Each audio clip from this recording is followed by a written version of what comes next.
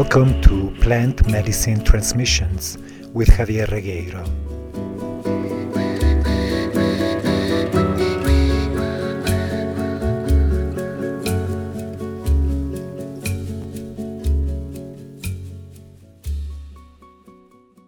In this episode of Plant Medicine Transmissions, I would like to explore the theme of sexual healing.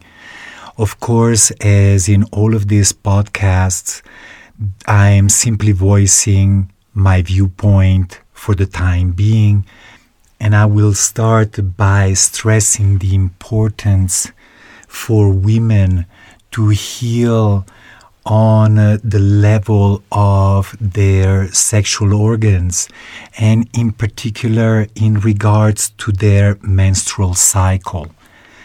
In present-day society, we have developed medications, birth control medications that have been a welcome arrival in our society, as they have liberated women from the specter of unwanted pregnancy. These birth control medications have sparked the sexual revolution in the West in the 60s, and not a moment too soon as far as I'm concerned.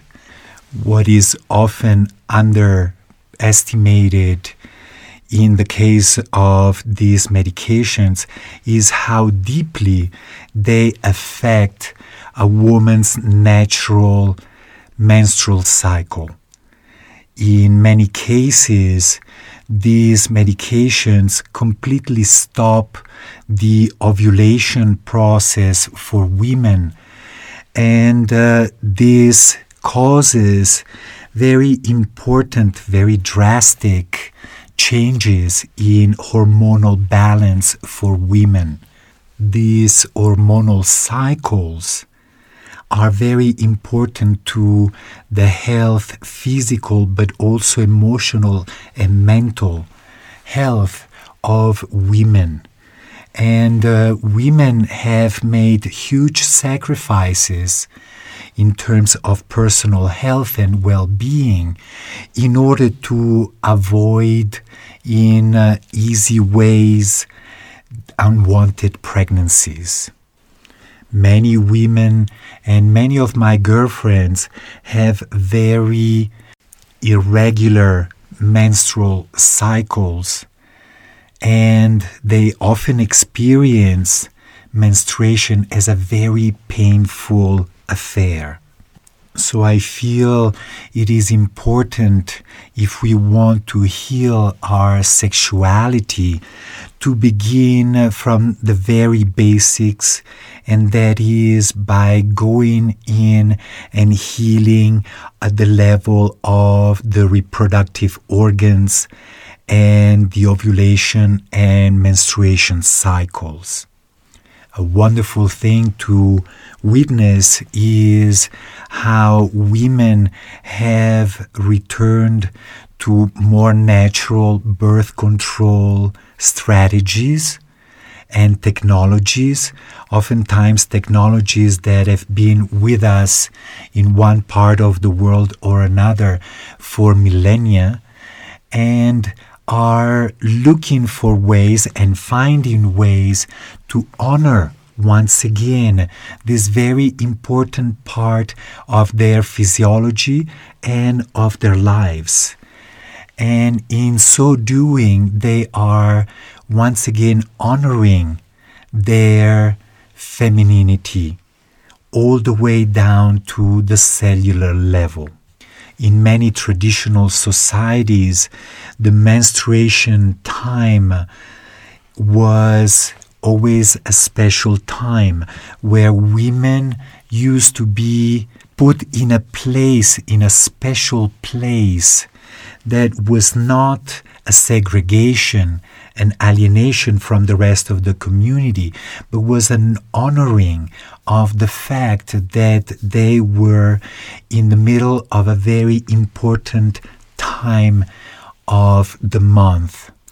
in later cultures, this same honoring was distorted as we increasingly bought into a belief that women are less than men. Then these special places did indeed become places of segregation.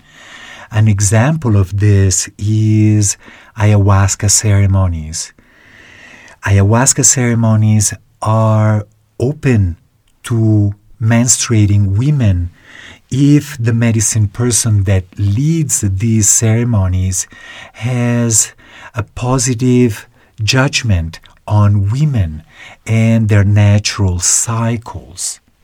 My teacher, Don Francisco, has taught me not to discriminate against menstruating women, and has taught me that actually when women are menstruating, they are at the height of their power, of their feminine power. That heightened feminine power can be a source of insecurity for men or for women who have not themselves been honoring their power. And that results oftentimes in the exclusion of menstruating women from ayahuasca ceremonies. I have learned with time how to deal with women menstruating in ceremony, and I've actually found that it was never an accident that a woman would schedule her participation in an ayahuasca ceremony exactly at the time of her menstruation. This was always a sign that actually this woman was in deep need of healing at the level of her reproductive organs. The one thing that my teacher taught me is to actually be very cautious in the dosage of medicine for such women, because they are already in a very heightened, very sensitive state, which means that for most women, while menstruating, their need for medicine is actually less than it would be otherwise in the rest of the month. I believe that to heal that relationship with one's own reproductive sexual organs and to once again experience ovulation and menstruation as a natural thing rather than as something painful or an impediment to one's life is the basis for women to reconnect with their power. Female erotic sexual energy is probably the most powerful of human energies, which is not a surprise then that we have tried to suppress and deny that energy in women for many centuries. Healing that disconnection from their erotic energy may seem like a scary thing to particularly men who are already prone to feeling insecure in regards to women. However, I feel that only with the full re-empowerment of women we can actually continue surviving and thriving as a species, and therefore encourage women to follow their own healing all the way into their wombs and their hormonal system. Now, when it comes to sexual healing in general, and this is for men as well as women, I wish to express a personal opinion. And that opinion is that there are no plant medicine people who have the ability, the expertise to help individuals in their sexual healing process by actually touching the sexual organs of these individuals. There may be a handful of exceptions on this planet. However, the majority of plant medicine people that invite their clients for a special, particularly a private session of sexual healing under their guidance, they are being misleading. And as a result of that, the person that participates in those supposedly healing sessions will come out of it most likely even more traumatized than when they first went in. So it's important for me to voice this warning to women as well as men to not go there, to not accept those invitations, no matter how alluring they may be. This is particularly important for people with a history of sexual abuse and sexual misconduct, as most likely what they're doing, they are not going to find the healing that on some level they consciously seek, but they are going to fall back again into patterns of abuse. These people need to be very conscious and very careful and avoid any form, even if disguised under the terms healing, avoid any sexual contact with a plant medicine person.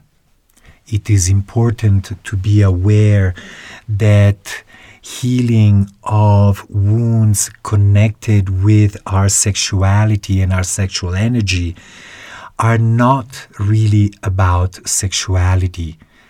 They are about consciousness.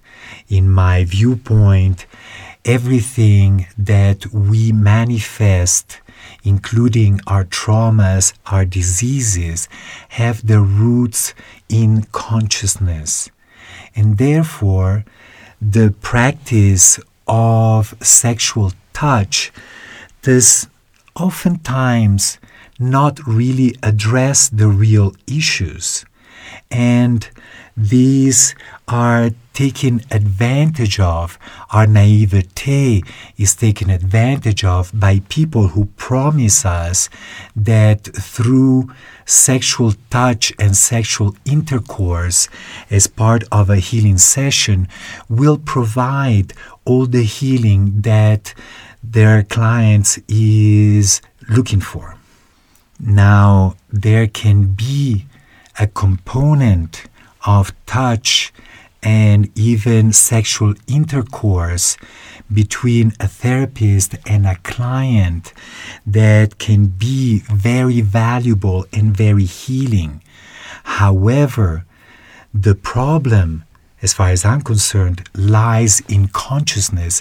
Therefore, somebody who promises to help us heal our sexuality without addressing our consciousness, without addressing our wounds, our emotions, our beliefs, is trying to sell us something that is not really valid.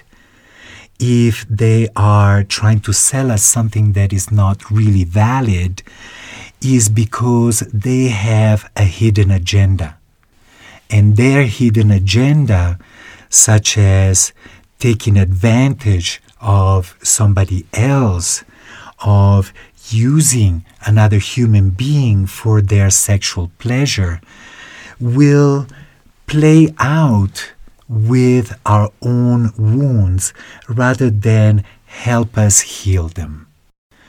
The soul wounds, the wounds in our consciousness of rejection, abandonment, humiliation, injustice, or betrayal can be easily played out in the sexual arena, but they cannot be, in my opinion, fully healed by exclusively engaging on a physical level.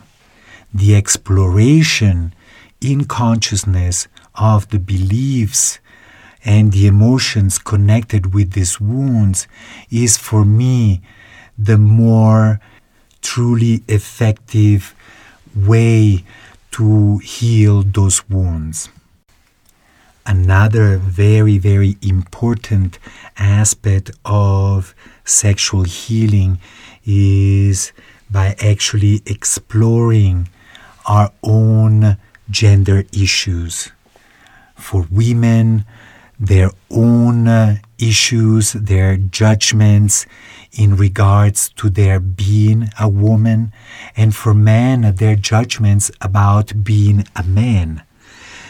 And for all the people who are gender variant of any kind and of any expression, to also continue their own healing at the level of gender, of letting go of negative judgments, of letting go of victimhood, of letting go of blaming society or others for their own feelings of being uncomfortable with their own biological gender as well as the gender of their choice. And of course, last but not least, what is important is an exploration of our own judgments and feelings in regards to our own sexual preference and orientation. All of these sexual physiology, menstruation, gender, sexual orientation, these are basic building blocks of our own erotic energy. And that erotic energy can only thrive and become a beautifully nurturing and nourishing and expansive energy for our lives. In my healing work with plant medicines, I always start at the bottom of the ladder. That is, we begin, if there is a such need, and addressing our needs is most important. Fulfilling our desires can happen later on, but it's important to start at the very basis of our being. And that basis of our being does not lie in our heads, but in our very physiological constitution, in the very gender that is inscribed in every cells of our bodies, and is also very importantly connected with our sexuality and with our relationship with our own sexuality. If that relationship is an ambivalent or a judgmental one, then we cannot fully embrace this powerful and beautiful energy. Blessings.